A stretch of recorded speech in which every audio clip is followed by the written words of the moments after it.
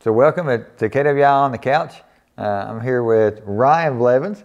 Ryan, tell us where you're from.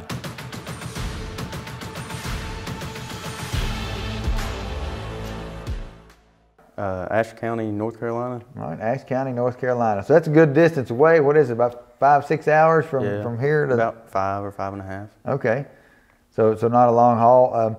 Tell us about your reason for coming to KWI.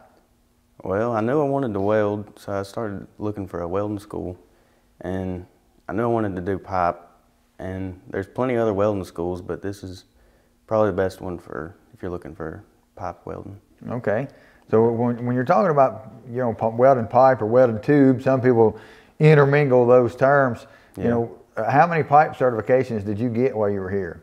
I got 9 total certifications, but 2 of them was plate, I believe. Okay. So you got your flux core and your stick out plate, and then a bunch of other pipe certifications. Yeah.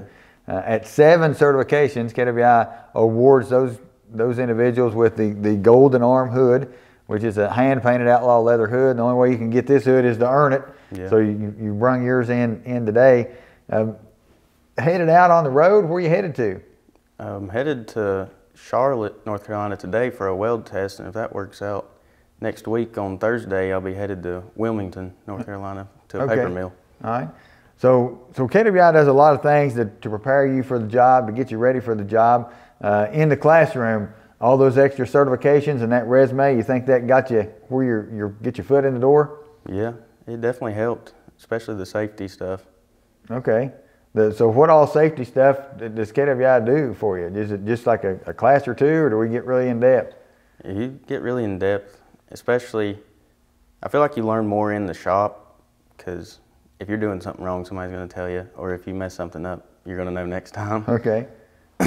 But they do teach you in the classroom. Yeah. So KWI offers that the OSHA 30 card, Yeah. MSHA papers, Basic Plus Safety, First Aid, CPR, all the things that your company is going to want you to know, and then we follow and implement that when we are down in the shop as well, as far as safety glasses and PPE and your basic safety that you're going to have on any job. So you're prepared for that. It's not a big deal to have those safety glasses on underneath your welding hood, because you're used to it every day. Yeah, for sure. What was your hardest weld test you took here? Probably my stick out monster. It was hard preparing for it, but when I actually got to it, I knew what I was doing. Okay. So the stick out monster, that's the 60-10 route, followed by that 70-18 all the way out to the cap. All right, so that's pretty good. Did you do any of the exotic alloys? Any? I did Inconel Schedule 10, and I did the Super Duplex. Okay. So a couple of exotic alloys that'll get you looked, more favorably when you're applying for more and more of these companies here. Yeah. Now, looking back at, when you started KWI, what was the one thing that you would have told yourself, if you could tell yourself, day one, do this, what would you have told yourself?